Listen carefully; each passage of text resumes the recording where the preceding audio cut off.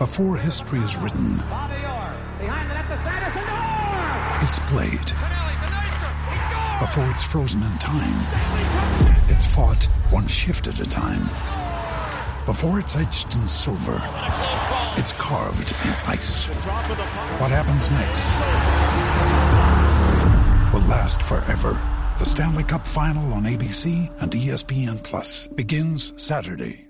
With threats to our nation waiting around every corner, adaptability is more important than ever. When conditions change without notice, quick strategic thinking is crucial. And with obstacles consistently impending, determination is essential in overcoming them. It's this willingness, decisiveness, and resilience that sets Marines apart. With our fighting spirit, we don't just fight battles, we win them. Marines are the constant our nation counts on to fight the unknown. And through adaptable problem solving, we do just that. Learn more at marines.com. I'm Victoria Cash. Thanks for calling the Lucky Land Hotline. If you feel like you do the same thing every day, press 1. If you're ready to have some serious fun for the chance to redeem some serious prizes, press 2. We heard you loud and clear. So go to LuckyLandSlots.com right now and play over 100 social casino-style games for free. Get lucky today at LuckyLandSlots.com. Available to players in the U.S., excluding Washington and Michigan. No purchase necessary. VGW Group. Void where prohibited by law. 18+. Terms and conditions apply.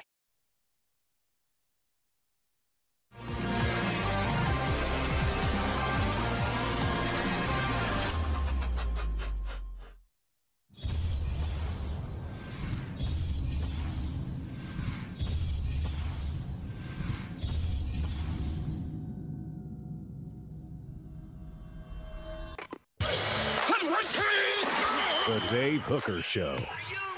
A presentation of Off the Hook Sports. Objective insight, expertise, top guests. Available on YouTube, Apple, Spotify, and the Off the Hook Sports app. Download now for free. Also available on offthehooksports.com. I compute and obey. Now to Dave Hooker. Ready. You got a Sunday meeting, they said. The place has a patio, they said. That'll be a great place to meet. And if you're watching on YouTube, my face is beet red because I got a little too much sun yesterday.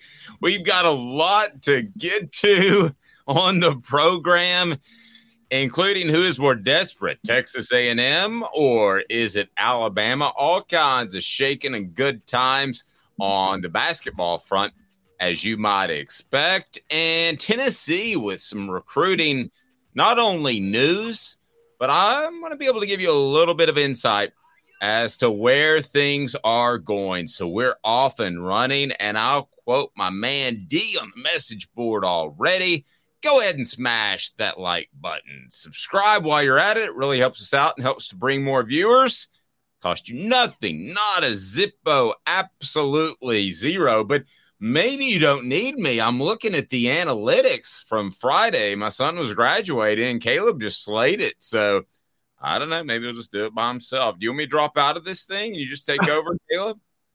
Well, Dave, we had an advantage. I don't know if Fred told you, but we dove deep into what we expected from the Real Housewives of Atlanta season premiere last night.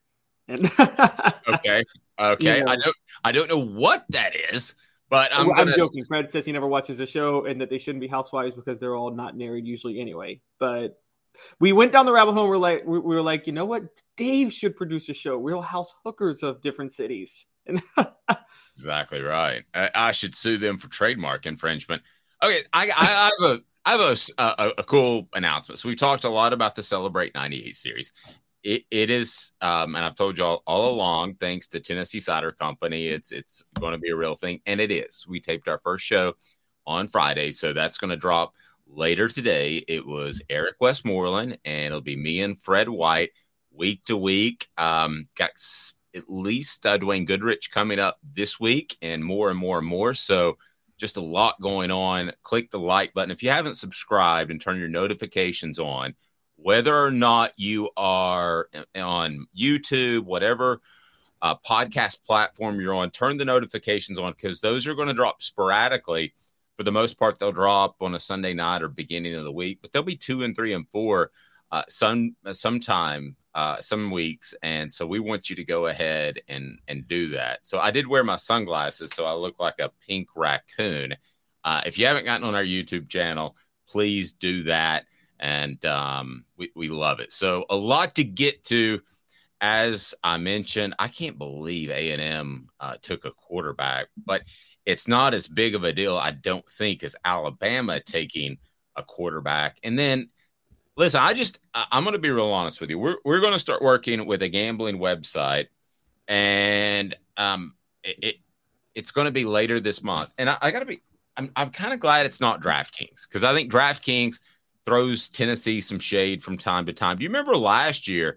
They were just an 8.5 over under for the season. I thought was one of the easiest bets in the entire SEC as far as over under. I had Auburn, I believe, was 6.5. I wanted the under, and Alabama was 10.5, and I like the over. So, but we're going to get to that by DraftKings, but we're going to announce a major partnership with a gambling website that we're really excited about. And it's kind of neat because we've got a lot of bets that we can do, like prop bets. Like we could say Joe Milton's going to throw for more yards this year than Spencer Rattler. There's all kinds of fun stuff that we're going to be adding to the table. But the Celebrate 98 series has gone through production and is the first installment is done. And we will drop that later this afternoon. So if you haven't set your notifications on, then that means you don't want to celebrate the 98 team and you don't want to hear from every superstar that was on that team. So get the notifications on, please. Just take 1 second, one Mississippi.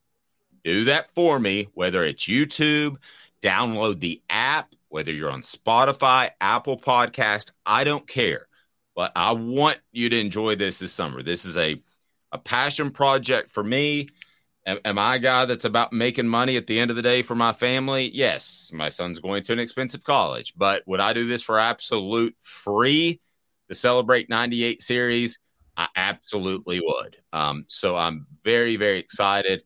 I feel weird asking this. So don't, Caleb, don't tell me how I did, but you watched the whole thing. It's an hour, okay? So it's long.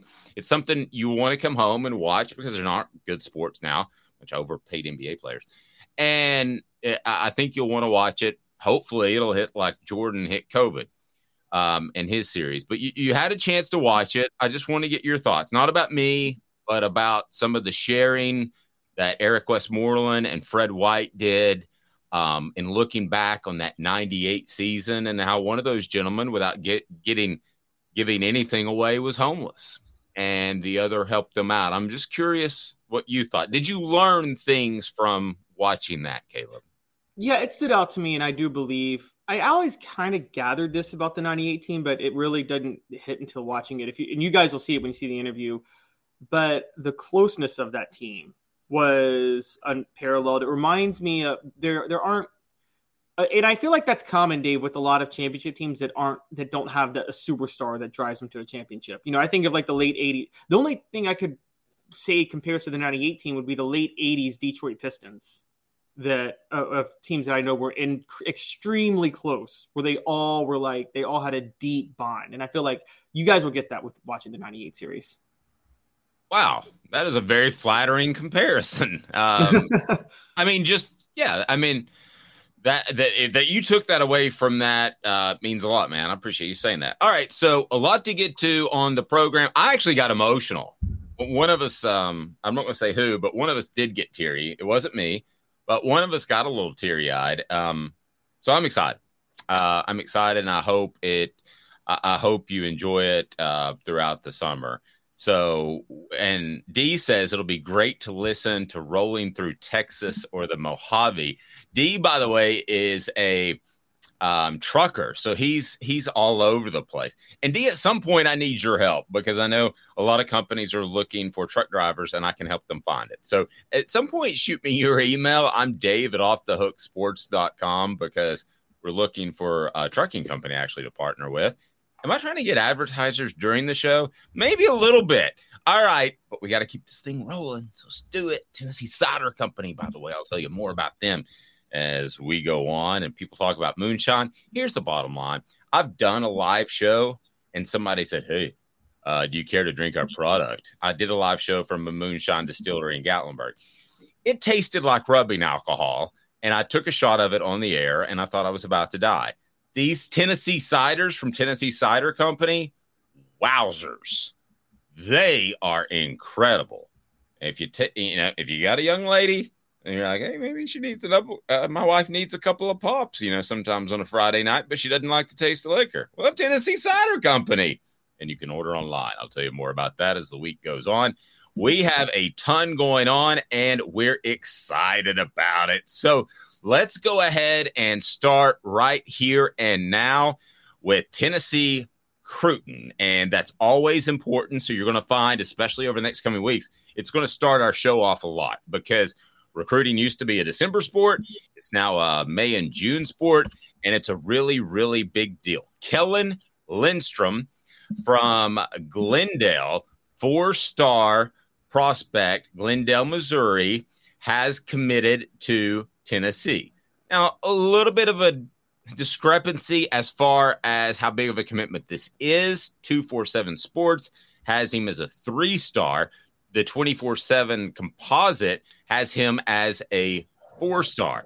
A number 27 defensive lineman in the nation, number 228 overall prospect in the nation, and number 7 prospect in Missouri. So if you think to yourself that doesn't jive exactly, because 4-stars typically would be maybe a little bit higher than some of those numbers. Well, a lot of these guys haven't been completely rated, but they pick him up. He goes into the class of 2024. So let's dive into this one. And I'm going to tell you some things I heard about Tennessee football recruiting that I can't share all of it with you, but I'm going to share some things about the state of Tennessee football recruiting and where they are. Because at the end of the day, the rankings and all of that are very political. And I'm going to be the one person that's going to tell you why. A lot of people don't get into that.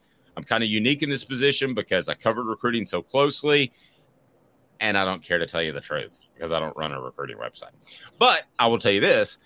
Kellen Lenderson, I think, is a very significant pickup. So according to 247 Sports, he did have offers from Alabama. He did have offers from Arkansas, did have offers from Auburn and California. I hate the term committable offers. Can't speak really if they're committable offers, but I don't think there's any question this is a high 3 to 4-star guy that Tennessee would take no matter how great recruiting is going. According to Alan Trieu, play speed and ability to disrupt play stands out immediately, has the frame to grow into a lot of directions, and could project to almost any spot along the defensive line. He ain't going to be a tackle, I don't think, at 6'5", 235 pounds. I think he's going to be an end that's going to be about 250 pounds. Talk to somebody about him over the weekend. Big pickup. Let's play my game. This is an anywhere, somewhere, or nowhere guy. That's our ranking.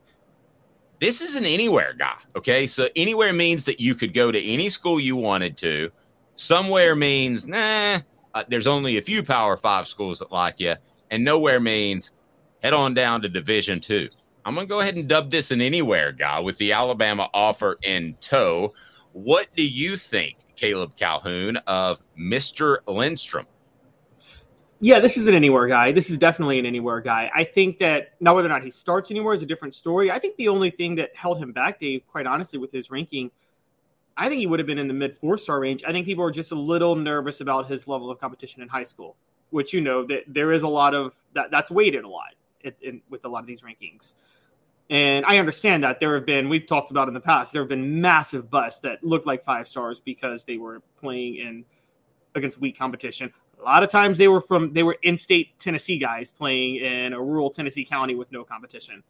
And so I think there's a concern about that. But you're talking about a guy that ranges 235 to 245, perfect for an edge rusher on one side. Can definitely get to the passer. Seems like he's got at least enough physical ability to be able to stop the run and you're right, he's not going to play tackle, but he could probably get in between the gaps to stop the run if he needed to. And so I think the versatility, that's a big part of what Tim Banks does, particularly on the line, particularly because he runs so many different blitz packages.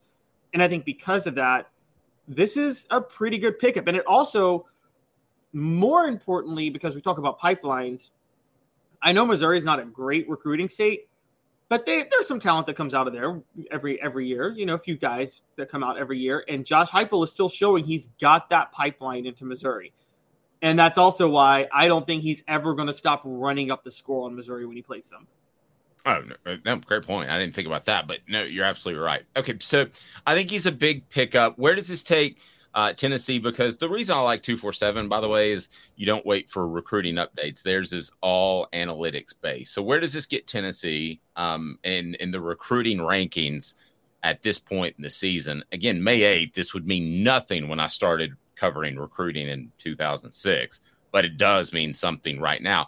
The other thing that has changed in recruiting is I like the fact that a lot of these kids don't stick. You remember decommits were such a big thing back in the day. For some reason, they stick now, even early. I don't completely know why, but good, because coaches deserve that because they used to have to money, guys. That's why. Oh, that's a good point. Okay, so that's why they stick. Paradigm shift in Dave's head just now. All right, so recruiting's on the up and up, guys. There's no shadiness at all in recruiting when players commit. They're not talking to endorsements at all. Right. Okay, so what do you got on Tennessee's ranking right now, which should be solid in the top 10, and where in the SEC? Because suddenly South Carolina has become one to worry about a little bit. Yes, this is still a concern. Tennessee is number 9 right now in team recruiting rankings on 247 Sports Composite.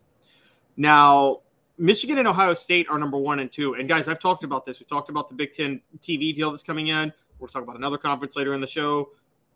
There's a reason the Big Ten is starting to clean up on the recruiting show with the top schools. And it is something that the SEC is going to have to address. But Georgia's number 3, Notre Dame's number 4, LSU's number 5, Penn State's number 6, Florida State's number 7, South Carolina's number 8, and Tennessee's number 9. So you're looking at Georgia and LSU and South Carolina are ahead of Tennessee right now. Florida's just behind them at number 11. Guys, I want to say this up front. Don't get excited about Tennessee being ahead of Alabama. If you've covered recruiting, you know that the minute July comes, everybody asks what's going on with Alabama recruiting in May. Everybody always asks that question. And then by the time July comes, they've got the number 1 class. So there is no issue with Alabama recruiting right now. I can guarantee you that. Agreed.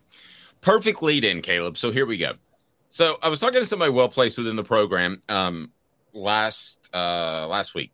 So I'm going to give you a little bit of insight, and you need to file this away, because the next evolution of Tennessee recruiting are these type of guys. Being able to get a guy that Alabama wants, that Georgia wants. And I've said that before, but I'm going to bring some more information to the table right now. So based off the source I talked to, is there are a couple of guys. This is not the end of the world because of the transfer portal.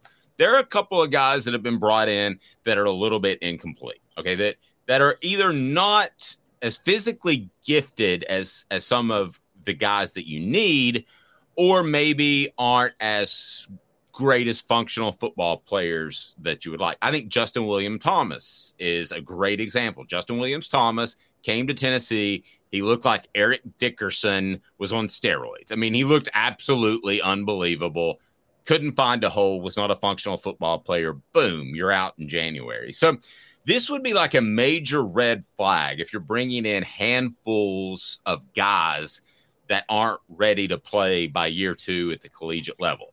It's not as big of a deal now because you're just going to boost these guys out in January. They get paid. I don't rip coaches anymore, Tennessee or otherwise, for doing that because it's a business now.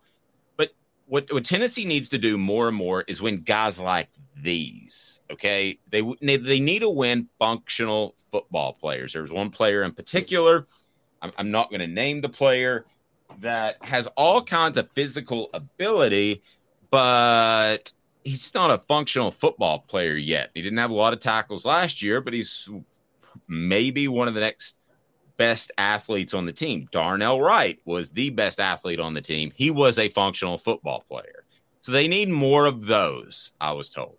Again, not a concern. I would be telling you right now, if this were 5 years ago before NIL and transfer portal, that, you backed yourself into a corner with some questionable players that need to be ready next year. Not 2023, but 2024. They're fine this year. But you're going to be able to jettison these guys out. The evolution is you keep going to boosters right now to say, hey, I need a Dante Thornton. I need a Keenan Pili. And I've been told by people not associated with Tennessee's program, it is clearly just a bidding war now. You go to Miami, you say, hey, Miami, what do you give me? They say $300,000. You go to Alabama, they say, we got you slotted at $400,000. I'm making up numbers. I don't know the numbers. And then you go to a Tennessee, and if Tennessee wins, then they get that guy. So that's all good. That's cool. But at some point, you're adding a lot to the budget, Caleb. I mean, the Tennessee's athletic department budget, I believe, is about $125 million. You don't want to add an extra $5-10 million in NIL money to that your boosters have to pay out, unless you're winning back-to-back championships, and then they'll be fine with it. So this is the type of guy that they need. That being said, there are some guys on campus that are going to get jettisoned. Okay, that's going to happen. Some guys that you probably even liked in recruiting. And I know I'm being a little bit unclear. I'm not sharing everything here, but there are winners too. There are guys that have showed up that are absolute winners that Tennessee has recruited. The two most prime examples are easy. Dylan Sampson, Squirrel White, right? I mean, those guys are going to have big time years. There's some other guys we talked about that I don't know if they'll play extensively at Tennessee, but that's fine since you have the transfer portal. But this type of guy, I really like. Alabama was in on him. I looked at his tape. I'm good on him. And I think Tennessee should celebrate this one. But that's kind of the state of Tennessee football recruiting. So they are not there yet. I'm going to be real honest with you. I don't get paid anything by UT. I don't have any sort of partnership with UT like some other media companies do. That's where Tennessee is. Okay. And this is the type of guy that would signal a bit of a change in direction and winning some of the Alabama and Georgia recruiting battles. Caleb, the ultimate is when Tennessee, and I don't want to harp on 98 like I'm some old man, but the other one, Caleb, that the real class, the thing that changed everything was the Georgia trio. It was Cozy Coleman, it was Deion Grant, and it was Jamal Lewis. When they beat those guys for Georgia, that changed everything. So either this guy or two or three guys down the road, probably not this guy from Missouri, to be real honest with you, but at some point soon, you're going to see a little flourish, I believe. And Tennessee's recruiting will be able to not necessarily rely on transfers as much, which is NIL cash, and they're going to be able to step up and battle those teams. That's the next step, okay? And I think they'll get there. They're not there yet, okay, based off the source I talked to, Caleb. So I wanted to share that with our audience because I believe you learn more on this show, as much on this show as anywhere else. So you and I talked about it over the weekend, so you probably got some thoughts, but that's kind of where we are and what we can share publicly. What do you think, Caleb? Yeah, so it's funny when you brought this up. I've always criticized NFL teams for going on potential because they go on raw athletic potential more than I think you and I are both. If you were an NFL GM, your biggest thing would be plug in the tape, right? More than anything else, plug in the tape when you were drafting. Mm-hmm. And that was part of our discussion too. That Tennessee is drafting guys on potential. Think Joe Milton, who I'm sorry to interrupt, who Heupel got. He can throw it 80 yards, but what if the receiver's at 64 yards?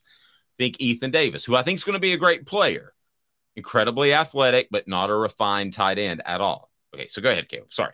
Yeah, so I was going to ask, the reason I was bringing that up is with college recruiting to high school, is it the same or don't you have to rely a little more on potential because you can't really judge because it's so spread out and the competition and the levels of competition are so different from school to school, county to county, state to state that don't you have to rely even more on potential than plugging in the tape when you're recruiting high school talent?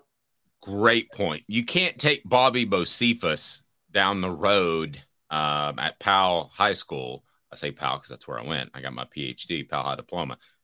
You can't take Bobby just because he's 5'9" and ran for 2,500 yards and threw for 4,000 yards. You have to have some potential. I mean, there are a lot of productive guys. And the one that stands out the most that Tennessee debated on and lost out on was Randall Cobb at Alcoa. A lot of the Tennessee's coaches they weren't really split. They were all against him, except for Trooper Taylor at the time. And Troop wanted him, no question. They tried to get in on him. It was too late. Then Coop took to the job to Oklahoma State, and then you're not going to get him at that point. So that's a great example of they were split. They didn't think he had enough upside, even though he was very productive. It's a great example. I don't know if you got any more off the top of your head. Oh, no. I mean, it's funny because you're right. And this is just to detail how hard this is. From the reverse, Chris Donald was a 5-star. Very productive. A very productive high school football player. There were concerns about the level of competition he faced, but Tennessee took the chance. Remind everyone who Chris Donald is, because you're like an encyclopedia. So remind everybody who Chris Donald is. I want to remind everybody to hit that like button, and if you haven't subscribed yet, you just got to do that, and we appreciate it. But the like button helps us bring more people in during the show. So even if you're watching one of the replay versions, we air live at 10 o'clock each and every weekday. So remind those who Chris Donald is. Okay, so Chris Donald was a 5-star linebacker in the Eric Berry class. He helped push that class to number 2 in the country in 2007. He came out of Huntington High School in Huntington, Tennessee. All due respect to the people from Huntington, there's no way to measure a football player in Carroll County, Tennessee. There's just no way to know football talent. It's not Jackson, it's not Chattanooga, it's not Memphis, it's not Nashville, and it's not even Knoxville, for that matter. Just like Patrick Willis, who Tennessee passed on. It was tough to judge him because of who he played, and then he went on the NFL Hall of Fame. But yeah, yes. Exactly. It is really hard at the high school level because of these issues. Because unlike what's happening with college football, where all the talent's about to get consolidated into the top with the SEC and the Big Ten taking over everything, it is still massively spread out with high school. And so you're right. You're going to have to draft a little more with raw talent. So Chris Donald was one of those guys he took a shot on, and it just didn't work out. It was, and again, the competition was a concern when he was was recruited. I mean, I think you and I may agree he may have been up to a 5-star because he was productive and Tennessee wanted him, and we know how politicking goes with rivals at the time. I will say this when it comes to potential. There's one thing I'll say, because you've talked about this a lot. There's a pretty good track record of player development with Josh Heupel, better than a lot of other coaches I've seen. And maybe he believes that he can go a little more with potential because he knows how to develop players and maximize what they can do. I mean, we saw this with Nick Saban. Maybe not even develop them, just maximize what they can do. You talk about running backs that couldn't hit the hole. Trent Richardson was the worst of all time at not seeing the hole. And Nick Saban still found use for him. I mean, and he was the fact that whoever in Oakland decided to draft him should have been fired as a GM immediately because it was so obvious he was not an NFL running back. Well, and in college, it's easier to hit the hole when there are 5 holes. Alabama creates 5, yes. Yes, I mean, it's way easier, much easier to hit the hole. Have you ever seen the picture of Richardson in Oakland where he like the hole's so wide on one side and he goes the other? It's the most infamous like missed hole of all time. We got to share the screen if you haven't.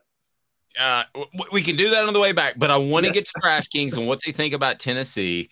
And they've got Tennessee at a very interesting number of the win-loss total. So I want to get to that. And Joe Milton is on the Heisman board.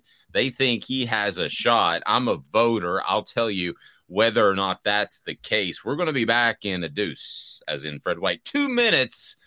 He's Caleb Calhoun. I'm Dave Hooker, Off the Hook Sports. And Craving Wings South North Shore location, where we've heard people say that you can get the best wings in East Tennessee. Pero ¿quién es este? El número 87, Jacob Warren. I'll just do 6 on my sauce 87, please. Imposible, señorita. Dale 6 más. Look at these wings. Perfectas, deliciosas, fantásticas. Man, I don't know what you're saying, but it sounds awesome. How do you say fresh, never frozen in Spanish? Frescas, nunca congeladas. Make your way to Craving Wings and get you 6 más. But what was funny about Cadis, we were a full continuum of care at that time. We had detox, we had inpatient, we had outpatient. So we were doing a lot of the things that we do now. But now we just do them so much better. It's really a simple program, but we're complicated people. I am what I am, and now I got to do something about it. You can take your life back. Call Cadis today. Got cataracts? We can fix that. Never miss another moment. With a little help from Doctors Campbell, Cunningham, Taylor, and Hahn at cctis.com. Do you want to own the more that owns every job? Then get to Vassey Lawn and Garden in Cleveland and get you a Toro. I'm David Vassey, here to talk to you about Toro. With a Toro Zero Turn, you'll get more out of every minute and you'll reach the finish line faster. At Vassey's, we like to say, no matter if you're mowing 3 acres a week or 11 lawns a day, homeowners and business owners alike find confidence in equipment they can trust from top to bottom. Vassey Lawn and Garden, Highway 60 North in Cleveland. Man alive, it's worth the drive. Our family has been creating jewelry since 1986, each piece unique, with a story all its own. I'm Rick Terry with Rick Terry Jewelry Designs. I'm a jeweler, and I want to be your jeweler. We're grateful that you chose us to be Knoxville's best jeweler. My family and staff look forward to serving you. So please come see us. Kingston Pike and Campbell Station Road in the heart of Farragut, and downtown on Gay Street, right next to the Tennessee Theater. A college football tradition like no other. Yes, sirree, boys and girls. Or a guy that just won't leave. Wow, that is sad. The Dave Hooker Show. YouTube, Apple, Spotify, and the free Off the Hook Sports app. A presentation of Off the Hook Sports. Back to Dave Hooker. So some of these gambling numbers are out. I want to go ahead and tell you, well, you're a gambling guy. Do you believe in long-term prop bets? Oh, yeah. Yeah, some of those are the best. The only thing I don't believe in are parlays, because those are the ones that just, they get 80% of their profits on from you, and they are so enticing, and they're so hard to say no to. The hardcore gambling guys tell me not to do long-term bets because it ties up your money. Somebody that won't tie up your money is Craft Treats. Go to crafttreats.com. I'll tell you more about that as we get to 4 downs, as Vegas has begun to weigh in some over-under numbers of what you can expect from the Vols. And I don't bet, especially don't do long-term prop bets, but I would have blown Vegas out of the water and what they thought about Tennessee last year. So here we go. 4 downs, and right now brought to you by crafttreats.com. 4 downs. 4 questions. 4 answers. The Dave Hooker Show. 4 downs. A presentation of offthehooksports.com. All right, here we go. So let me throw this out there right now, and I'll tell you what I think of it, why DraftKings is absolutely wrong. DraftKings set Tennessee's football team with a 9.5 over-under and wins this season. The Vols at plus 2,800, which means if you bet 100, you get 2,800 for the national title. Those are the 12th best odds. So a lot of people seem to think Tennessee's in that 10 to 15 range, including Vegas. I don't agree, but we'll discuss why. Joe Milton III, Junior, Senior, Esquire, has the 10th best odds for the Heisman at plus 2,000. I'll tell you why that would be a bad bet, even though I love me some Joe Milton. Everybody's going to say that I don't like him now, but I do. But first, you got to go to crafttreats.com. Crafttreats.com. Just open up another tab and think about your pet. Your pet absolutely could use it, whether it has digestive issues, anxiety issues, or maybe arthritis. Man, my little boy Thaddeus loves it, and he's getting a little older, and I can tell arthritis is a thing, and I use the chill pills, crafttreats.com. Use the promo code Off the Hook, get 20% off with the chill pills with that CBD derivative that will help your pet. So here we go. 4 downs. I'm going to tell you if that Vegas DraftKings is right or wrong. By the way, for those that don't know, ESPN is not going to get toppled by Fox Sports. They're going to get toppled by Bally's and DraftKings Network. That's what's going to happen. Did you see where they bought the Dan Le Batard show for $50 million? Yeah, but ESPN has been smart. They partner with Caesars, so they got out ahead of this and set up shop in Vegas. The real issue is because I think Bally's is in trouble. Some of these sports books, they jumped into sports gambling so quickly because it was rising and didn't think about what happens when. So the thing you need to know about gambling, this is true with sports gambling too. When times get tough, whether it be inflation, a recession, anything like that, people gamble a heck of a lot less. Yeah, and so and that's what we're doing now. And I think a lot of people are going to be loyal. But anyway, I was just noticing you're going to see a lot of these networks, and it's not that they will destroy ESPN, but then you splinter the audience. Yep. Here we go. 4 Downs now, brought to you by CraftStreets.com.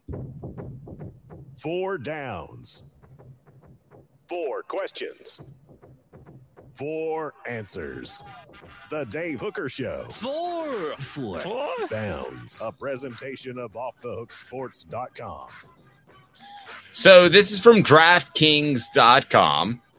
And win total 9.5. There is no in between. You got to pick it, and people want to take part in the message board. Do it now. Win total 9.5. First down. Heck yeah, no way. Heck yeah. Heck yeah. Schedule's easier than it was last year. Heck yeah. Heck yeah. I don't think this is difficult. I think it would be very difficult at 10.5. I don't think it would be that difficult at 10.5. But I think this is a heck yeah. I think this is again, second year in a row, one of, I think, the easier bets when it comes to preseason. We'll look at the entire SEC before it's all said and done. All right. Would you take the Vols at plus 2,800 to win the national title? Those are the 12th best odds in the nation. I think I just created a list. Heck yeah, no way. Heck yeah. I'm not saying they're going to win the national title, but these odds are great. Look, Penn State has better odds at plus 2,500 than Tennessee. Texas has better odds at plus 2,500 than Tennessee. Notre Dame has better odds at plus 2,500 than Tennessee. Those are, if those can be at 2,500, I think Tennessee at 2,800 is a pretty good bet. And the worst of all of these, by the way, by far the worst, Florida State with the 7th best odds at plus 1,800. That's the stupidest odds ever. Help me with that. I do not get that. I'm going to go no way. I'm not going to go. I think they lost their best player in Darnell Wright overall, and they have a quarterback issue. The defense is still not solidified, so I'm going to go no way. I don't think there's any way the Vols win the national title this year, so I would turn down the plus 2,800. If this were a playoff year, this would be one of the teams that I would jump on. Okay, there are like 2 or 3 that are in that periphery at the plus 2,500, which again means if you bet 100, you win 2,500.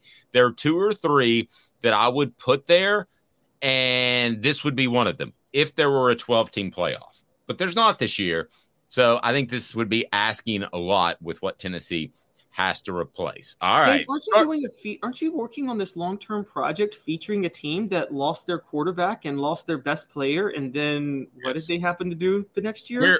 Yes. Celebrate 98. Yes, that's a good point. every once in a while. I love how, Caleb's like the hockey guy. Every once in a while he checks me against the boards, which I need. That's a great point. And at plus 2,800, it's not like it's even money. So, yeah, I would think about it. All right, but I'm going to go no way for now because there's no middle ground. That was second down. Third down. Would you take Joe Milton plus 2,000? Heck yeah, no way to win the Heisman. No, absolutely not. And those are tied for the 9th best Heisman odds. No, I would not. I would go no way as well. But I'm going to play the other side. Hendon Hooker got in the mix and would have gone to New York as a finalist. So I think that behind the scenes, guys, they've called some Heisman voters that haven't been sending in their votes for a decade and that may be selling insurance or doing something else. So they've cut some of the numbers down. So I think the voting's slightly better.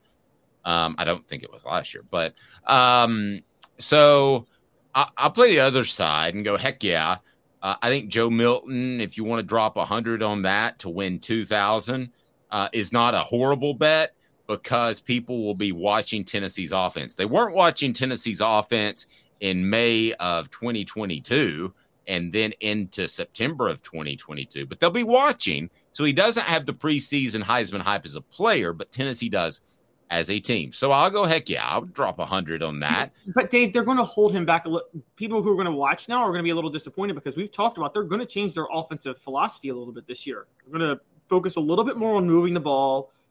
because one of Dylan Sampson, but two, Joe Milton's better at throwing over the middle and less on the deep shots, which Hendon Hooker, like you take those deep shots as much as possible with Hooker because of his arm and how accurate he was. Joe Milton has a bigger arm, but isn't as good on the deep ball. Well, but now wait a second, brother. I think they're gonna change their philosophy a little bit, but I think it's like going from an Audi to a BMW. I mean, they're not going to go from an Audi to a Chrysler. Okay. All right. Fair enough. I'm just saying, I think you're going to see some more long drives. I think people are going to want to see what they saw with Hooker last year, and they're not going to see that. You're not going to see 5 touchdown passes against Alabama. I don't think you're going to see that. Okay. Well, I'm going to go. I'm going to go. Heck yeah, I would take this. All right. So, and then the last one I made up myself, and this is not according to DraftKings or anybody else. Tennessee to finish at the end of the season, end of the regular season, because I don't really count bowl games until we get in the playoff. And then I've thought about this. I'm going to adjust the way I judge teams completely. But Tennessee to finish 6th or better. So I've got 6.5 in the rankings, in the CFP rankings at the end of the year. That's 4th down. Do you take the Vols to finish higher or lower? And I'm going to give myself some credit. I think I kind of nailed a pretty good number there. Okay, you did 6.5.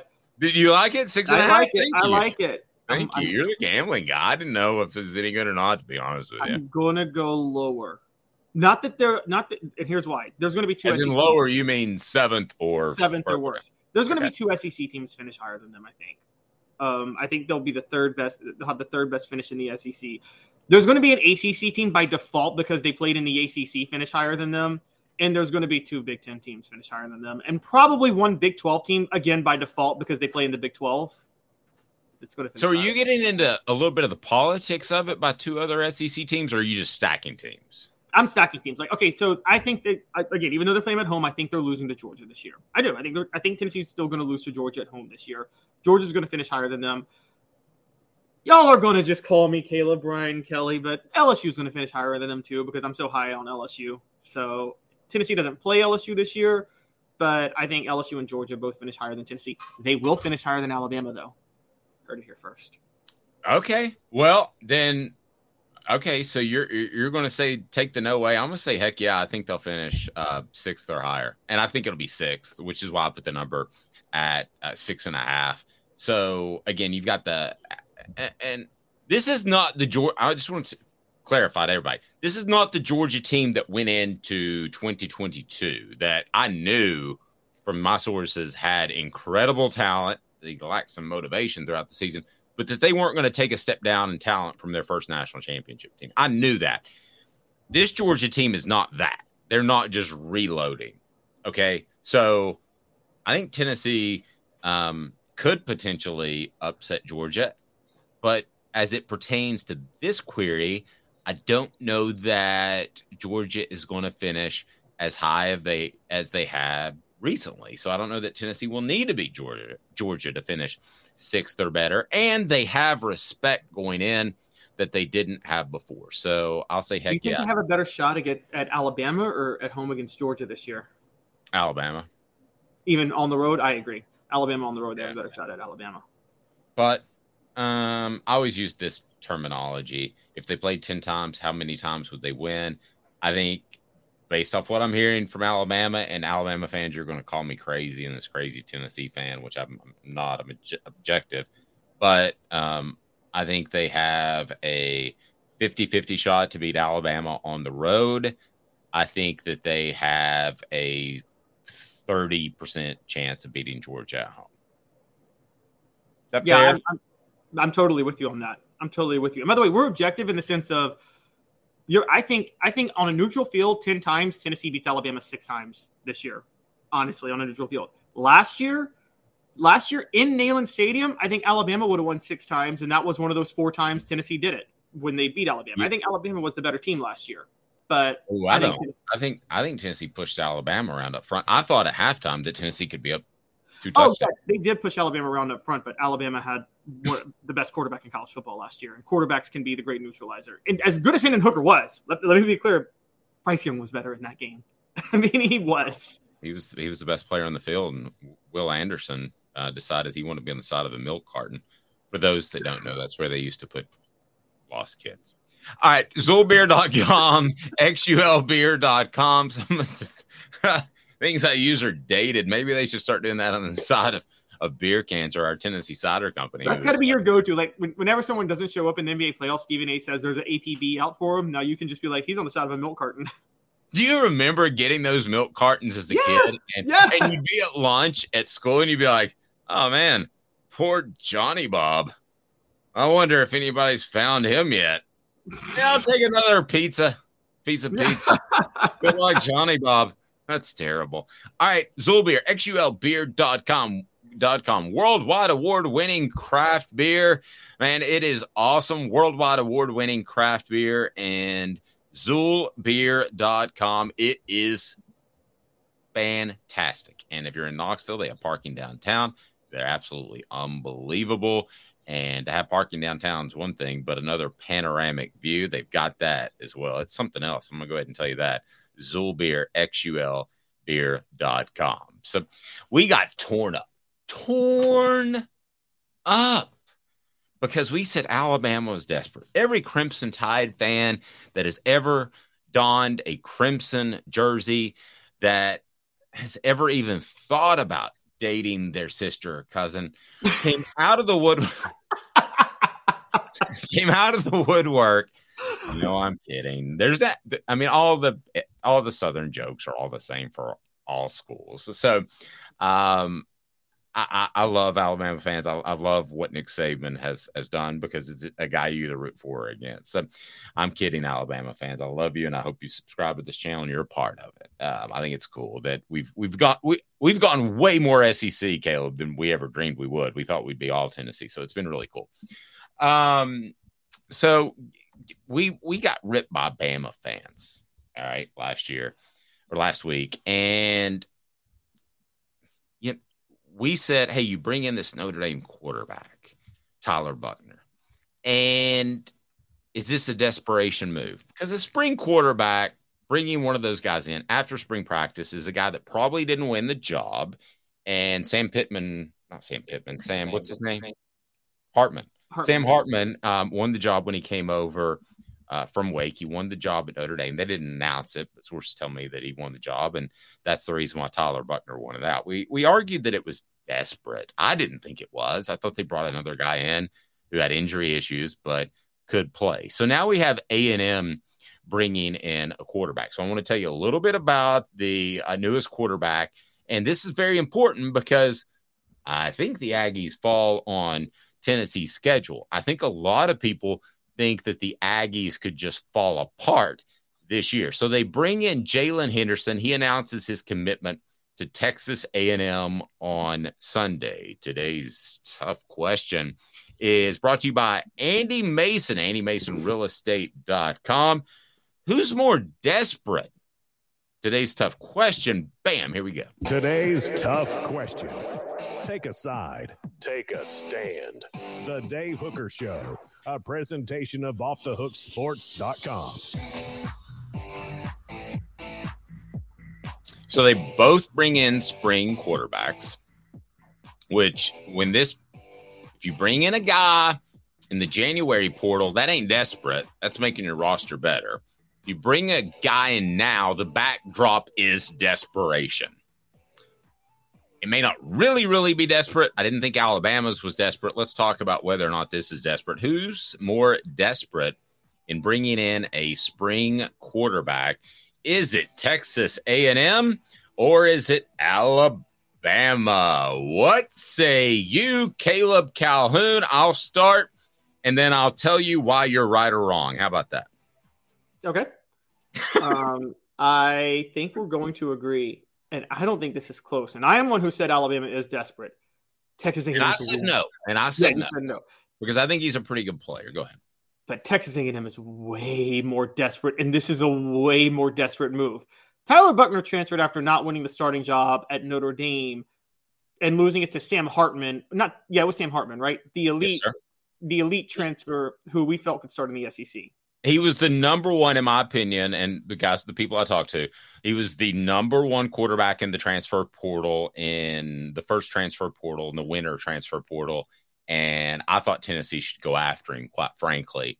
But they had seen enough from Nico that they felt good about him. So they didn't even really pursue Sam. So where are we now with A&M? Is this desperate? So, and yes, it's more desperate with A&M. Jalen Henderson transferred on April 20th, 2023 from Fresno State, meaning he lost the starting job at Fresno State and he's going to Texas A&M. And let me add this. Or he wanted to play in the SEC and A&M gave him an opportunity. I mean, but you would think that would happen in the winter portal. That would happen in the winter. And also, if he wanted to play, Dave, you're a 5-star quarterback right now. If you have your choice, though, you may want to play in the SEC. Do you really want to play for Texas A&M when you know Jimbo Fisher might get fired this year? Or would you feel a little safer playing at Fresno State where you can maybe still build your profile a little bit as a quarterback? I understand at Fresno State at that point. I mean, you're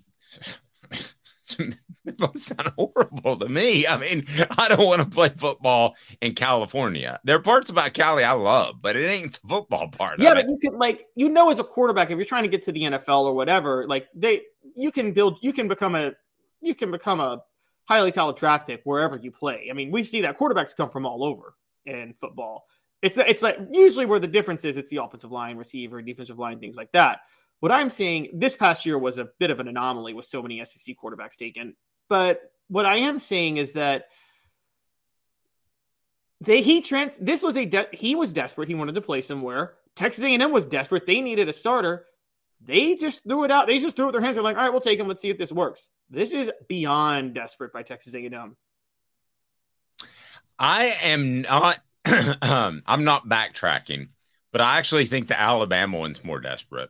I think this is a guy for depth, but they've got the Connor Wigman kid, and I think that he's going to be the starter. I think Jimbo Fisher, I think this is a little gamesmanship. He didn't say that he's going to be the starter, but I think he'll be the starter. This kid that they brought in is a 3-star guy. I don't think this is desperate. I think this is depth. I actually think the Alabama one, I'm not backtracking, but I think the Alabama one is more desperate than this. You are all over the place, Dave. No, I'm not, man. I guess I just don't think that. I think this is for depth. I think this is bringing in a dude that he's at Fresno State, and maybe he had an aunt that lived next to Texas A&M, and he saw that he could get food there and the facilities were way better. And he's like, I'd rather be a backup at A&M, which there's no shame in that, than a starter at Fresno State. I don't think that at all. And I don't think he would rather be a backup at A&M than a starter at Fresno State. Look, again, quarterback is not other positions. If you're a quarterback, you want to be able to start because you can actually build your profile. Carson Wentz was a number 1 draft pick out of North Dakota State. Again, quarterback is the one position where it doesn't really matter where you play when you're trying to build your profile. It doesn't matter what conference you play in. It doesn't matter what team you play for. I think we've noticed that. Travis says, I'm old waffle Dave. You watch it, Travis. I'll walk down to the shipping department and have your shirt canceled. It hadn't gone out yet, but it's going out today. So I'm kidding. The Alabama one to me feels desperate because I know Jalen Milroe can't play. Okay. I mean, and I know Texas A&M as a team can't play. Right. I know the whole team can't play. Oh, maybe it's desperate by the kid who transferred. I don't think it's as desperate by A&M. I think they want to add depth. This is a 3-star guy. Unless he's there just are not a lot of misevaluations of quarterbacks. Have you noticed that? Usually the quarterbacks from high school to college are at least starters that are 4 or 5 stars. I mean, for the most part. I know you've had a situation with Brian Moore, and then the most recent kid. What's that? He was a 3-star, though. So, yeah, that was. Okay, he was a 3-star. I mean, you've had situations where guys have gotten shuffled through recently at Tennessee, but I think that's because of an offensive change. So, I don't think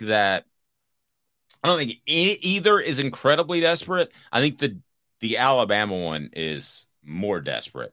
Go ahead and click that like button, subscribe. But first, AndyMasonRealEstate.com. Let me tell you something else about the Alabama situation that I heard over the weekend. But first, Andy Mason AndyMasonRealEstate.com. If you want to save thousands or tens of $1,000s, go to AndyMasonRealEstate.com. Over 40 years in his office of experience in buying and selling houses in the Knoxville area. AndyMasonRealEstate.com. He is great. So go ahead and reach out to him if you have any real estate needs. I'm about to do that very thing here in the next, maybe this week. So AndyMasonRealEstate.com. So some things I heard about Alabama. I do not believe that bringing in Tyler Buckner was a depth move. Now, I haven't heard from my sources in A&M yet. When I do, I'll let you know. And I may change my mind tomorrow, to be real honest with you. But I think that the Buckner thing was, hey, can you come here and play? Let's give this a shot. I think Ty Simpson would have played in front of Jalen Milroe, and Bryce Young got hurt last year. If Simpson was ready, he obviously wasn't. There's concern there about long-term future. And then Jalen Milroe managed to turn the ball over 5 times in one game. That's tough to do. So that's what I heard over the weekend. I think it fortifies your point, but I just like to share what I heard, Caleb.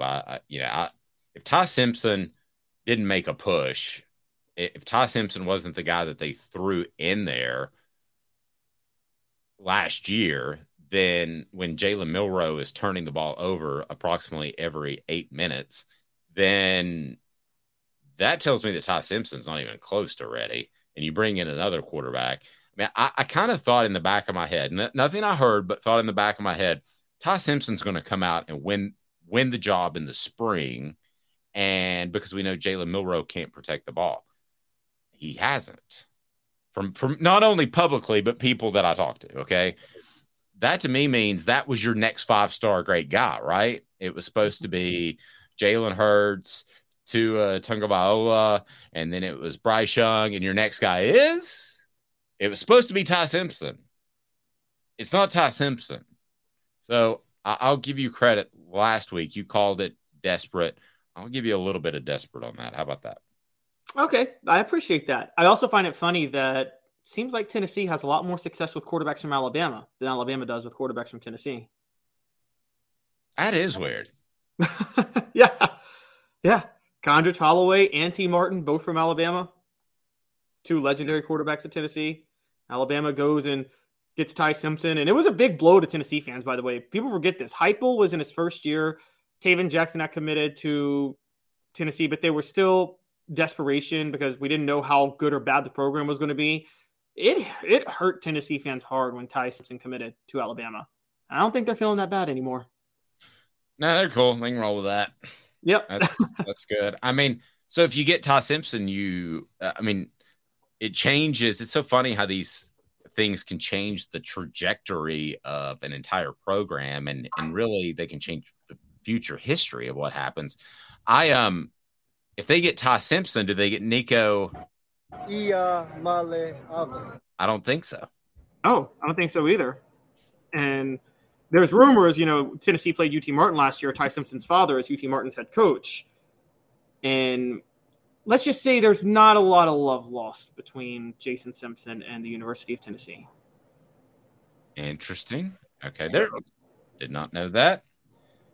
Is that the Lane Kiffin gift that keeps on giving? Because he didn't connect with in-state coaches, and there's still some in-state coaches that are – I mean, that's the thing we haven't ever talked about Lane Kiffin. There's still some in-state coaches that are mad that they lost touch with Tennessee, and then you follow that up with Dooley, who didn't go to any high school football games during his tenure, literally did not go to one single one, and then you have Butch Jones, who tried, I guess, and then you have Jeremy Pruitt, who is a defensive coach. So I wonder if that's one, because Fulmer had that reputation as well, that he didn't recruit as much in state, but it really wasn't fair to Fulmer. Fulmer got the best player. Lane Kiffin did not recruit in state well enough. He didn't make the long-term relationships. He didn't think the in-state talent was going to be good enough long-term. Campbell, Cunningham, Taylor, and Hahn. I do wear sunglasses now, as you can see if you're watching on YouTube, because I've got raccoon eyes and a sunburn. But I don't wear contacts and I don't wear regular glasses because they fix me. I can see long. I can see far. I can see wherever I want to. Almost X-ray vision. And they're local. Campbell, Cunningham, Taylor, and Hahn. They did the LASIK surgery with me. They can do the cataracts if you've got someone in your family that's getting close to that point. And when your vision starts to get a little worse around 50, those are most oftentimes cataracts. Maybe not severe cataracts, but a lot of times those can be taken care of. Okay, you may not know that, but that blurry vision, the close vision, you don't need a readers if you get LASIK. So keep that in mind. They're local doctors, and they've got their vision centers that can take care of your annual checkup. They're just simply awesome.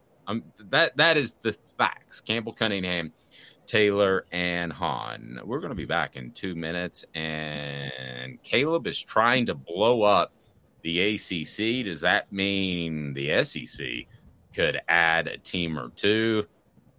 I ain't rolling anything out. Did anybody think that Texas and Oklahoma was about to be in the SEC? 2 minutes. He's Caleb. I'm Dave. Off the Hook Sports. I know you like the heat. You got to try my signature sauce 87. Dude, you know I love you and I love to try your wing sauce, but when it comes to wings, I need them really hot. I hit 105 on the radar gun. I need it to be pretty spicy. Yeah, I know that, man. Look, if sauce 87 isn't enough for you, I guess you can try the Holy Moses or the Grim Reaper. Now we're talking. Take it from these Farragut admirals. When you're craving wings, it's got to be Craven Wings. Visit them online at cravenwings.com. With all that sun, sand, and salt water, the beach is a very relaxing place. Unless you wear contacts. Ow! Open your eyes to the best the beach has to offer with LASIK vision correction from Campbell Cunningham Laser Center. Hi, Mike Davis here with City Heating and Air, reminding you to always dare to compare. Our team provides quality local heating and air service, installation, and maintenance across East Tennessee. We use only the best equipment like American Standard heating and air conditioning for your residential, new construction, or commercial needs. Honesty, dependability, and customer satisfaction have been the cornerstones of our business since 1961. City Heat and Air. Dare to compare. Before Cadis, I was really heavy into the drug culture. I was selling drugs. I was just constantly in pain. I was missing like a good support system in my life. Cadis has given me everything that I need in order to successfully have a wonderful recovery, in order to have a life that I didn't even know was possible. And it's not just about me anymore, and I love that. I absolutely love it. You can take your life back. Call Cadis today.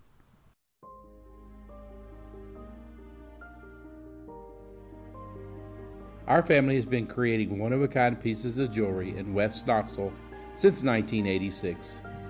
Each piece is a combination of unique processes that bring your idea to life. Every day in our shop, a truly special item with a story all its own is being manufactured in our facility, bringing the history and family sentiment into a whole new generation of life. We are grateful that you chose us to be Knoxville's best jeweler, a title that we value and respect. Because to me, being a jeweler and owning a jewelry store are not the same thing. I'm Rick Terry. I'm a jeweler, and we want to be your jeweler. Kingston Pike and Campbell Station Road in the heart of Farragut, and downtown on Gay Street right next to the Tennessee Theater. Who's this guy? Hello, wizard. The Dave Hooker Show, Who? a presentation of Off the Hook Sports. What? YouTube, Apple, Spotify, and the free Off the Hook Sports app. Back to Dave Hooker. Caleb has an interesting theory on what the H today that we're going to get to. It looks like there may be a way for some ACC teams to get out of their contract, which is insanely long and insanely punitive to get out of it for like another 8 years. You have to pay like $250 million or something silly. I'll look up the numbers. Caleb, if you can do that, I'd appreciate it. But it's just bizarro. So that's why the ACC teams have not been have not been poached, because to get out of their ACC contract, it is incredibly different. But first, we want to talk some hoops. So hang tight for that, because I would love to see Florida State and Clemson enter the SEC. Love it. There's part of me that would like to see Georgia Tech because of the history there. They were in the SEC. Tennessee and Georgia Tech had a great rivalry. Tech in the middle of Atlanta. I think it would help Tennessee. We'll get to all that. But first, we got hoops. BJ Edwards, Lady Vols, all of that. And a lot happened over the weekend as Tennessee hoops is rolling forward. And I want to start with this before we get specifically to what BJ Edwards entering the transfer portal means. With the guys that have come and gone, do you believe there is any sort of philosophical change whatsoever? Because I know where you're going to go. You're going to say no immediately.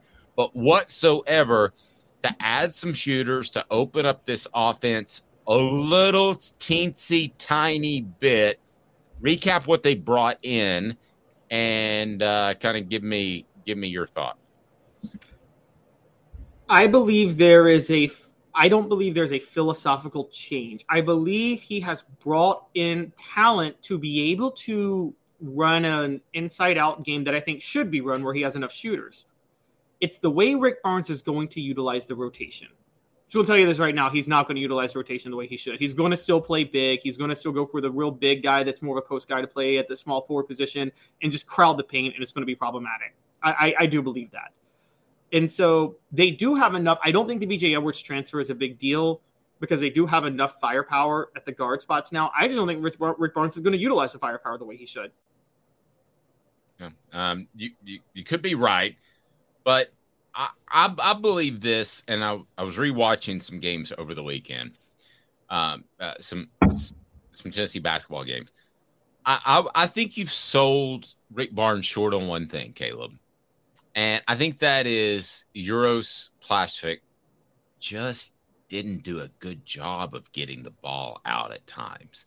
Now, I believe that when they would dump it in the inside-out game is he needs to find somebody that can shoot from the perimeter, correct?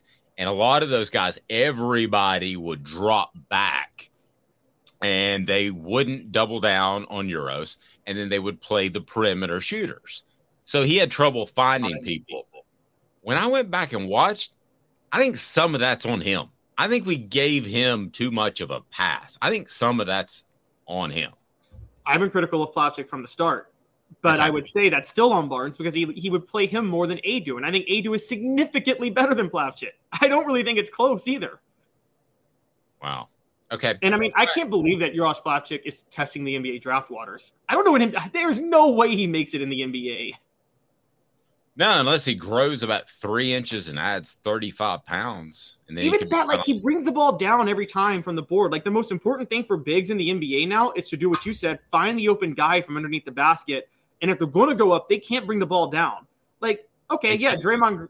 Sorry, I got taught that in middle school. Yeah, exactly. Draymond Green is 6'8". If he can play under the basket, Uros Plavsic is 7'1". Every time Uros Plavsic gets a rebound, Draymond Green would strip him. It wouldn't even be close. Green wouldn't even have to try that hard. Yeah, I don't know that Plastic, you bring up a great point, could get off a shot on a close rebound of the basket. Yeah. Yeah, he has no shot. No pun intended. Okay, so BJ Edwards is out. So you don't think there's any sort of major philosophical shift here. You just think that Rick Barnes is trying to get better at what Rick Barnes does.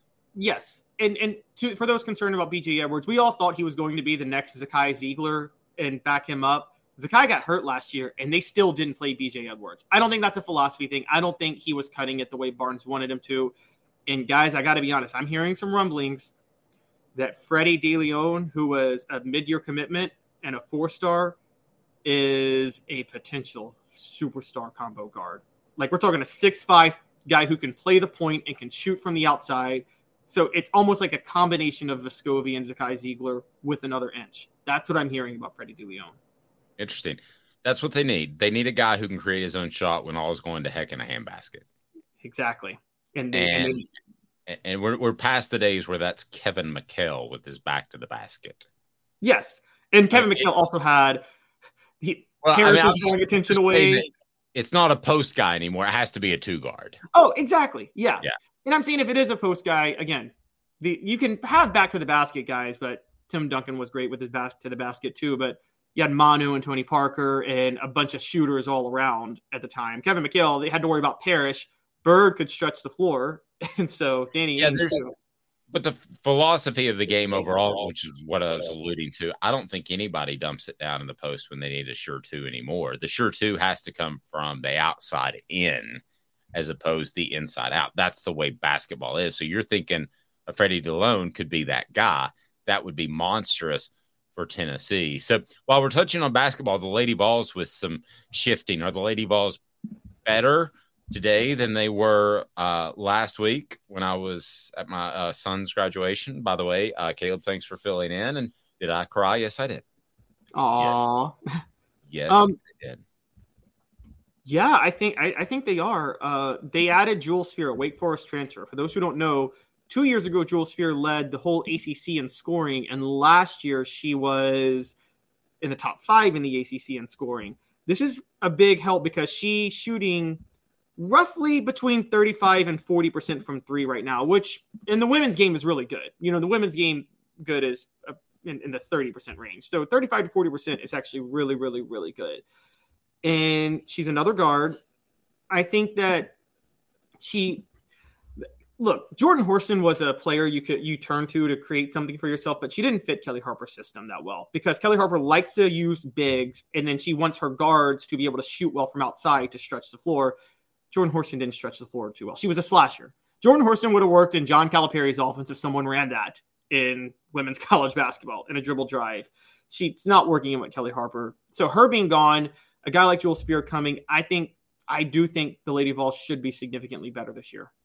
I used to say, pardon me, in the women's game, that winning a championship was equivalent to making the Final Four in the men's game because there were more teams and more competitive. Does that statement make sense 10 years ago? I would have said it was equivalent to making the Sweet 16 in the men's game 10, 15 years ago, but okay. I see your point. Yeah, okay. So good. We're with that. So let me throw this out at you, and you tell me if it's a bad comparison. Let's reset it before you answer. But I'm going to ask you this: what's a fair comparison? The women's game, a team making the Final Four, which is deeper than it has been, but not incredibly deep at all, or a men's team making the Sweet 16 or Elite 8? Women Final Four, men's Sweet 16 or Elite 8. I'm taking championship out of the mix because it is now competitive in the women's game. Yeah. You can't just show up with a bunch of meeks and win a championship in November, basically. I mean, we all knew they were going to win it. That was the most, that was I look back, I was young, but I remember the writings behind those teams. It's like everybody knew that team was going to be the greatest team of all time the minute they showed up on campus. And you get a Candace Parker or a Taurasi, and it's like that person is a different evolution in the women's game. They're going to win it all. Okay, so what's the equivalent? I guess I need your help in phrasing this question because I think Sweet 16 in men's is a good equivalent of the Final Four in women's. I think that's a good equivalent. Okay, so you have to bet right now. Kelly Harper over the next 3 years, let's assume they all keep their jobs and Rick Barnes doesn't retire. Over the next 3 years, Kelly Harper makes more or less Final Fours than Rick Barnes does Sweet 16s. Now, here's the trick. That's hot high heat right there. That's a good one. Rick Barnes has made 2 Sweet 16s in the last 5 seasons. 2019, 2020, 2021, 2022, 2023. Kelly Harper has never made a Final Four. So based on that, I would have to say Rick Barnes. But I will say this, because I'm hedging a little, I'm not very comfortable with that bet. Because Rick Barnes has made 2 Sweet 16s in the last 5 seasons. Up until 2019, he hadn't made it out of the second weekend since 2008, or the first weekend since 2008. So we had a long drought. And he's still, every single year at Tennessee, he's been eliminated from the tournament. He's lost to a lower seed. So that's a really, really big indictment. But I still think Rick Barnes has a better chance of making a Sweet 16 than Kelly Harper does a Final Four over the next 3 years. Well, I wasn't just talking about one. For goodness gracious. I mean, I think we might have to talk about one. With the support, if if they don't make one in the next 3 years, I'm changing coaches on both sides. I don't care if Rick Barnes retires or not. Rick Barnes just went 3 years without making a Sweet 16. 2020. I know that would be 6. I mean, but he made it this past year. Is what I'm saying. So, right, he goes but 3 6 out of 7. That's not cool. No, yeah, that's true. You're right. So I'm just saying. I don't know. We'll have to see how it plays out. But yeah. Okay, so who makes the most Final Fours, or who does the best? Kelly Harper in Final Fours or Rick Barnes in Sweet 16s? Kelly Harper in Final Fours at that point, because once Rick Barnes gets to the Sweet 16, I got him losing every time. But he would make it. So he would make it. Yeah. Wow. I go Rick Barnes Sweet 16. What did you go with? Okay, once they get there, I would say Kelly Harper would do better in a Final Four than Rick Barnes would do in a Sweet 16. Only because Kelly Harper hasn't lost any Final Four games. She just hasn't won any. Rick Barnes just keeps losing when he gets to the Sweet 16 to lower seed teams that he's better than. Mr. Jones asked, does Candace Parker have any daughters? I think she does. I don't know if she's married. Why don't you Google that real quick while I play the element? As a matter of fact, I think she has a kid with Sheldon Williams. That should be a great basketball player. Yes, and good gravy. Let's hope it looks more like her than him. What was he thinking? Release the hounds. The Dave Hooker Show. Keep cool. A presentation of OffTheHookSports.com. I was told this story that Mike Krzyzewski, when Sheldon Williams showed up on campus and they're recruiting him, one of the associate ADs pulled him aside and said, he is from Earth, right? Or is he from Mars? I'm kidding. But he does. His eyes are so far apart. Does he not look like a Martian? Sheldon Williams? Yes. Well, we found out Candace Parker is remarried. She has a wife now. Right. It does seem like she was into women, so maybe she just couldn't tell attractive men from unattractive men. He is an unattractive man. I can tell you the ones and the tens. I can tell you the Brad Pitts, and I can tell you the Sheldon Williams. He was a Sheldon Williams. And they can't even do like plastic surgery to move your eyeballs closer together. What the H brought to you by Vassy Lawn and Garden. Man alive, it's worth the drive. Buying power that'll save you money, whether you're coming from Nashville, Knoxville, or Chattanooga there in Cleveland, Tennessee, Toro. Count on it. Man alive, it's worth the drive. So, Caleb, lay it on me, brother. You have an interesting theory as to how Clemson and Florida State are trying to break up the ACC. And let's get to that because what they have to pay about $50 million to get out right now, according to our that. It's worse. Okay, it's worse. All right, so because I would love for Florida State and Clemson to be coming into the SEC in the next 5 years. I would prefer Clemson and Florida State come in over Texas and Oklahoma, to be real honest with you. Because I am for you, the fans that are on this board, and I know that you want to go to every away venue and get into A&M, getting to Oklahoma is probably a plane flight or a long drive. It's tougher to do. Florida State ain't close, don't get me wrong. But I would have preferred that from a fan standpoint. I always side with the fans. And who the hell wants to go to Missouri? Excuse my language. Has anybody said, ooh, let's go to Missouri for a weekend? I mean, we took a roller coaster trip through Ohio and went to Kings Island, Cedar Point. We took a vacation in Ohio, but I would not take a vacation in Missouri if it was fully paid. I've been to St. Louis one time, and I did win at a casino, which has only happened like 3 times in my life, playing cards. So, but all right, so what's your theory as to Clemson and Florida State are trying to break up the ACC? So it's not just Clemson and Florida State. It's Miami and North Carolina, too. It's those 4 schools. So, Dave, let's start with this. You and I know a lot. We know that those 4 schools want in the SEC. If they could get into the SEC tomorrow, they would do it. Yep. And I do know this from a very well-placed source. The SEC out of that group you mentioned would want North Carolina first and foremost. Oh, I agree. And we also know they want North Carolina the most, and we know that they would probably willingly take all 4 because all 4 would bring in a great bit of revenue for them. Let's be honest. Mm-hmm. So that part's out the way. So roughly about 2 months ago, Florida, those 4 schools came to the ACC and said, hey, we're tired of this equal revenue sharing, which was a deal they signed in 2016 with the media rights network, ESPN, that's going to last through 2036. They said, we're tired of the revenue sharing. We're bringing in all the money. Wake and Duke and Pittsburgh and Syracuse are mooching off of us. It's time we get a bigger piece of the pie. Just for context, guys, in case you want to know, now this isn't all the revenue, but specifically television contract revenue, the ACC is bringing in $17 million. For context, the SEC is bringing in $51 million. I mean, this is a big gulf. On top of that, the Florida State athletic director recently said it's not possible for Florida State and Florida to coexist on the same sphere with this difference in revenue coming. Basically admitting we have no shot to compete with Florida if the revenue doesn't change a little bit. Okay. The ACC, as you know, Dave, is going to say, well, screw you. You signed this deal. We don't care. And they can say that. Now because here's the thing, you need a majority of athletic directors in schools to agree to a different revenue sharing. You think Wake Forest is going to get on board to give Florida State a bigger piece of the pie? They love that welfare check they're getting from Florida State.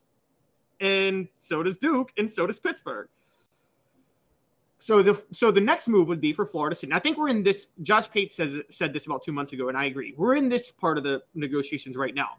Florida State, Clemson, Miami, and UNC are basically like, all right, we're ready to leave. And the ACC is like, you can't leave. And Florida and those 4 schools are like, watch us. Now, here's the sticking point. The exit fees per school, it's not like an outright exit fee. There's a bunch of different types of fees, and it's estimated at about $120 million per school. Mr. Jones posted on our message board, and his stuff's good, $52 million. So were we sure?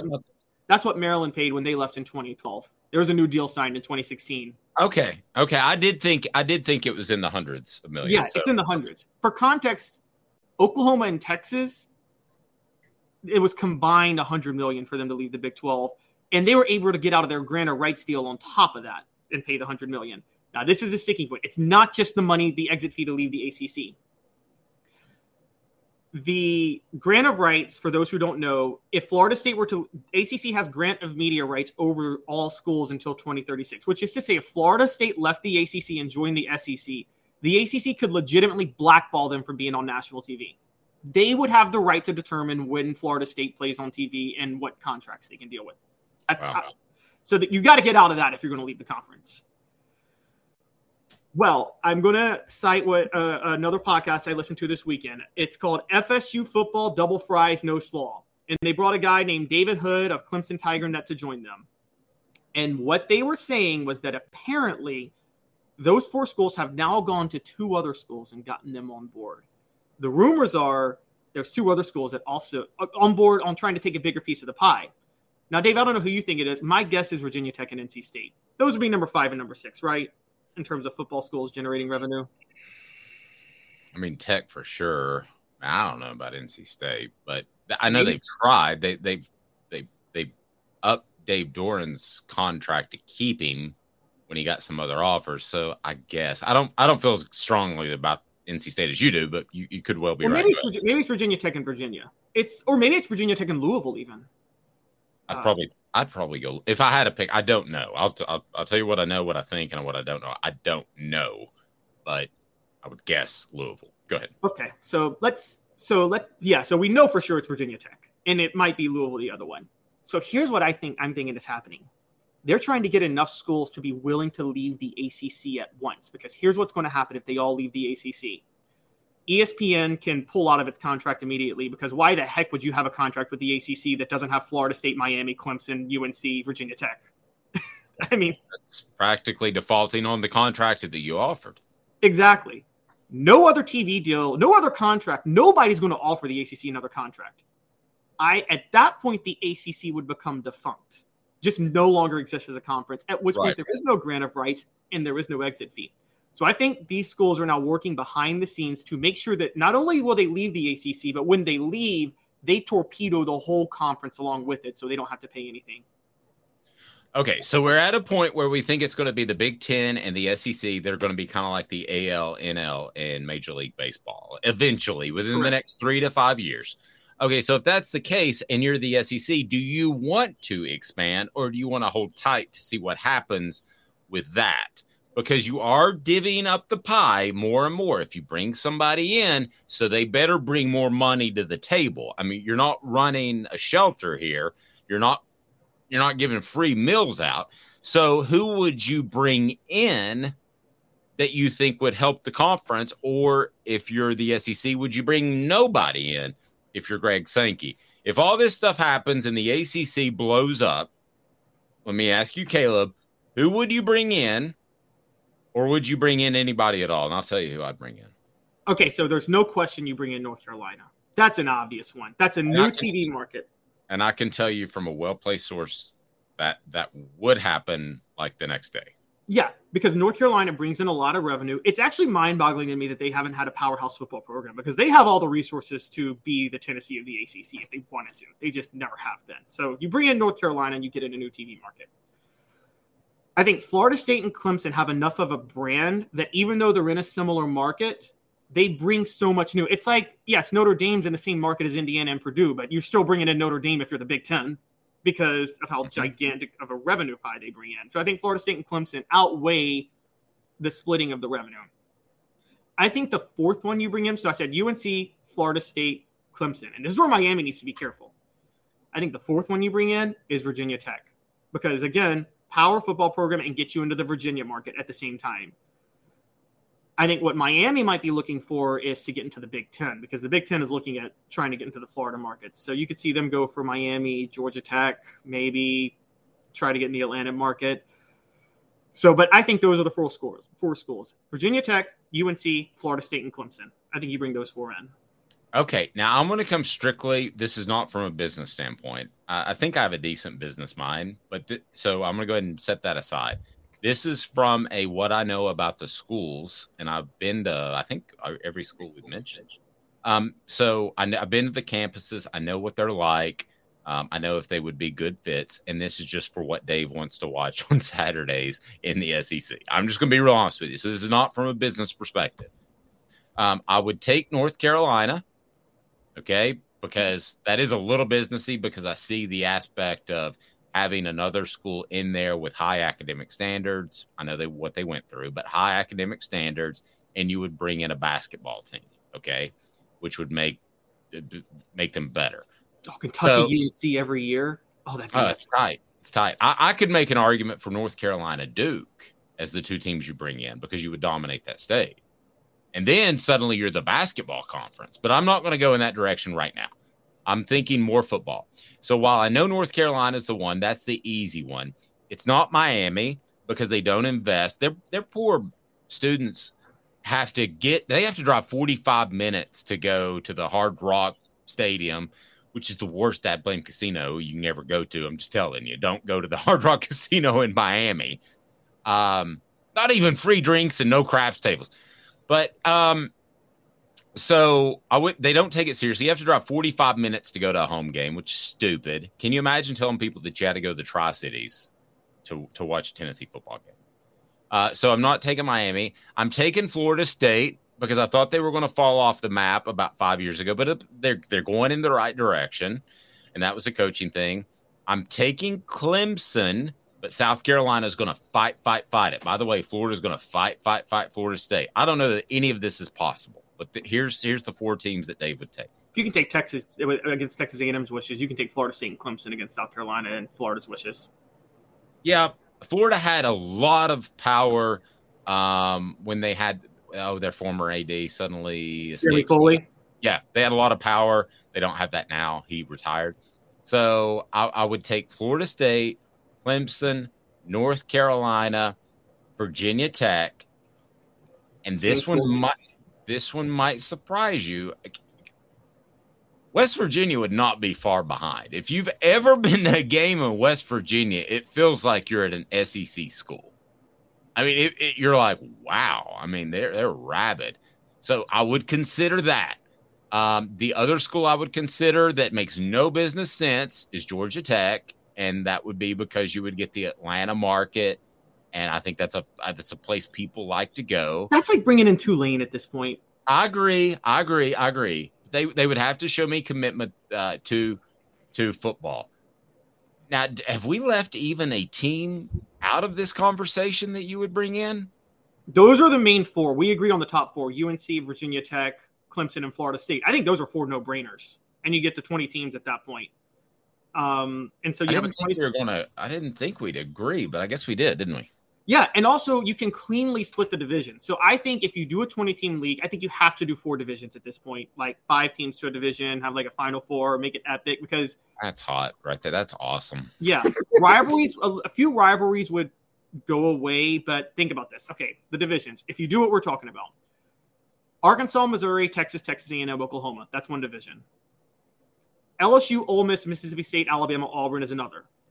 Tennessee, Vanderbilt, Kentucky, Virginia Tech, UNC. And then Florida, Georgia, South Carolina, Florida State, Clemson. Okay, let me make one more change. I'd drop Missouri and add West Virginia. While we're just in kind of la land anyway. Well, then just kick out Vanderbilt. Now I'm okay with their I'm okay with their long-term history. They used to be a good football program. I'm okay with their basketball history, and the academics are significant, which is part of the reason. Missouri is pretty good academically, though. I know you hate Missouri, but that is a good academic school. They are. They probably wouldn't have taken me, but I knew I was going to Tennessee, so I didn't apply. So I love it. So the rebuilt SEC. There we go. The question becomes, Dave, do you think they're going to pull this off? Do you think these 6 schools are going to be able to pull off tanking the ACC and torpedoing it? Because if they make the jump, they have to do it knowing that the ACC will be defunct right after that.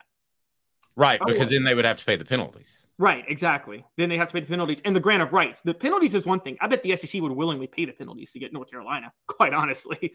The question becomes the grant of rights, because what if North Carolina is in the SEC, but they can't be on TV until 2036?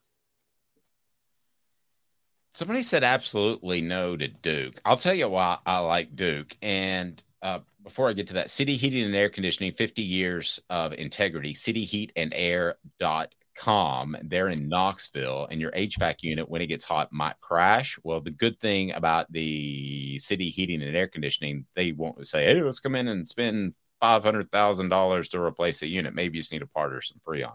The thing I like about Duke, and I think I could, if you and I sat down together for like an hour, I convince you on this, is you would become the basketball conference if you got Duke and North Carolina. You'd have Kentucky, and I'm sorry, the shell of the ACC, they would then split up to the Big East in different places. You would not only be the football conference, you'd be the basketball conference. So there's an argument to be made for Duke, who has shown under David Cutcliffe that they can win at football too. They can be respectable. So don't just completely discount me on the Duke thing. Be sure and hit that like button right now. I'd greatly appreciate it. That would be awesome. If you haven't subscribed yet, do so. Our Celebrate 98 series, looking back and visiting with former Tennessee football players of the 98 team, coaches, and all of that. The first one, Eric Westmoreland, will debut this evening. So that's super cool. So be sure you're subscribed. Be sure you're a part of it. And we're live each and every day, 10 a.m. He's Caleb Calhoun, 10 a.m. Eastern. Live 10 a.m., but you can check us out anytime. With Caleb Calhoun, I'm Dave Hooker. Off the Hook Sports.com. Judy was boring. Hello. Then Judy discovered ChumbaCasino.com. It's my little escape. Now Judy's the life of the party. Oh, baby, mama's bringing home the bacon. Whoa, take it easy, Judy. The Chumba life is for everybody. So go to ChumbaCasino.com and play over 100 casino-style games. Join today and play for free for your chance to redeem some serious prizes. ChumbaCasino.com. No purchase necessary. Void where prohibited by law. 18 plus terms and conditions apply. See website for details. With the Lucky Land Slots, you can get lucky just about anywhere. This is your captain speaking. We've got clear runway and the weather's fine, but we're just going to circle up here a while and get lucky. No, nothing like that. It's just these cash prizes add up quick. So I suggest you sit back, keep your tray table upright, and start getting lucky. Play for free at LuckyLandSlots.com. Are you feeling lucky? No purchase necessary. Void where prohibited by law. 18 plus terms and conditions apply. See website for details. Hello, it is Ryan, and we could all use an extra bright spot in our day, couldn't we? Just to make up for things like sitting in traffic, doing the dishes, counting your steps, you know, all the mundane stuff. That is why I'm such a big fan of Chumba Casino. Chumba Casino has all your favorite social casino-style games that you can play for free anytime, anywhere with daily bonuses. That should brighten your day a little. Actually, a lot. So sign up now at ChumbaCasino.com. That's ChumbaCasino.com. No purchase necessary. VGW Group. Void where prohibited by law. See terms and conditions. 18+.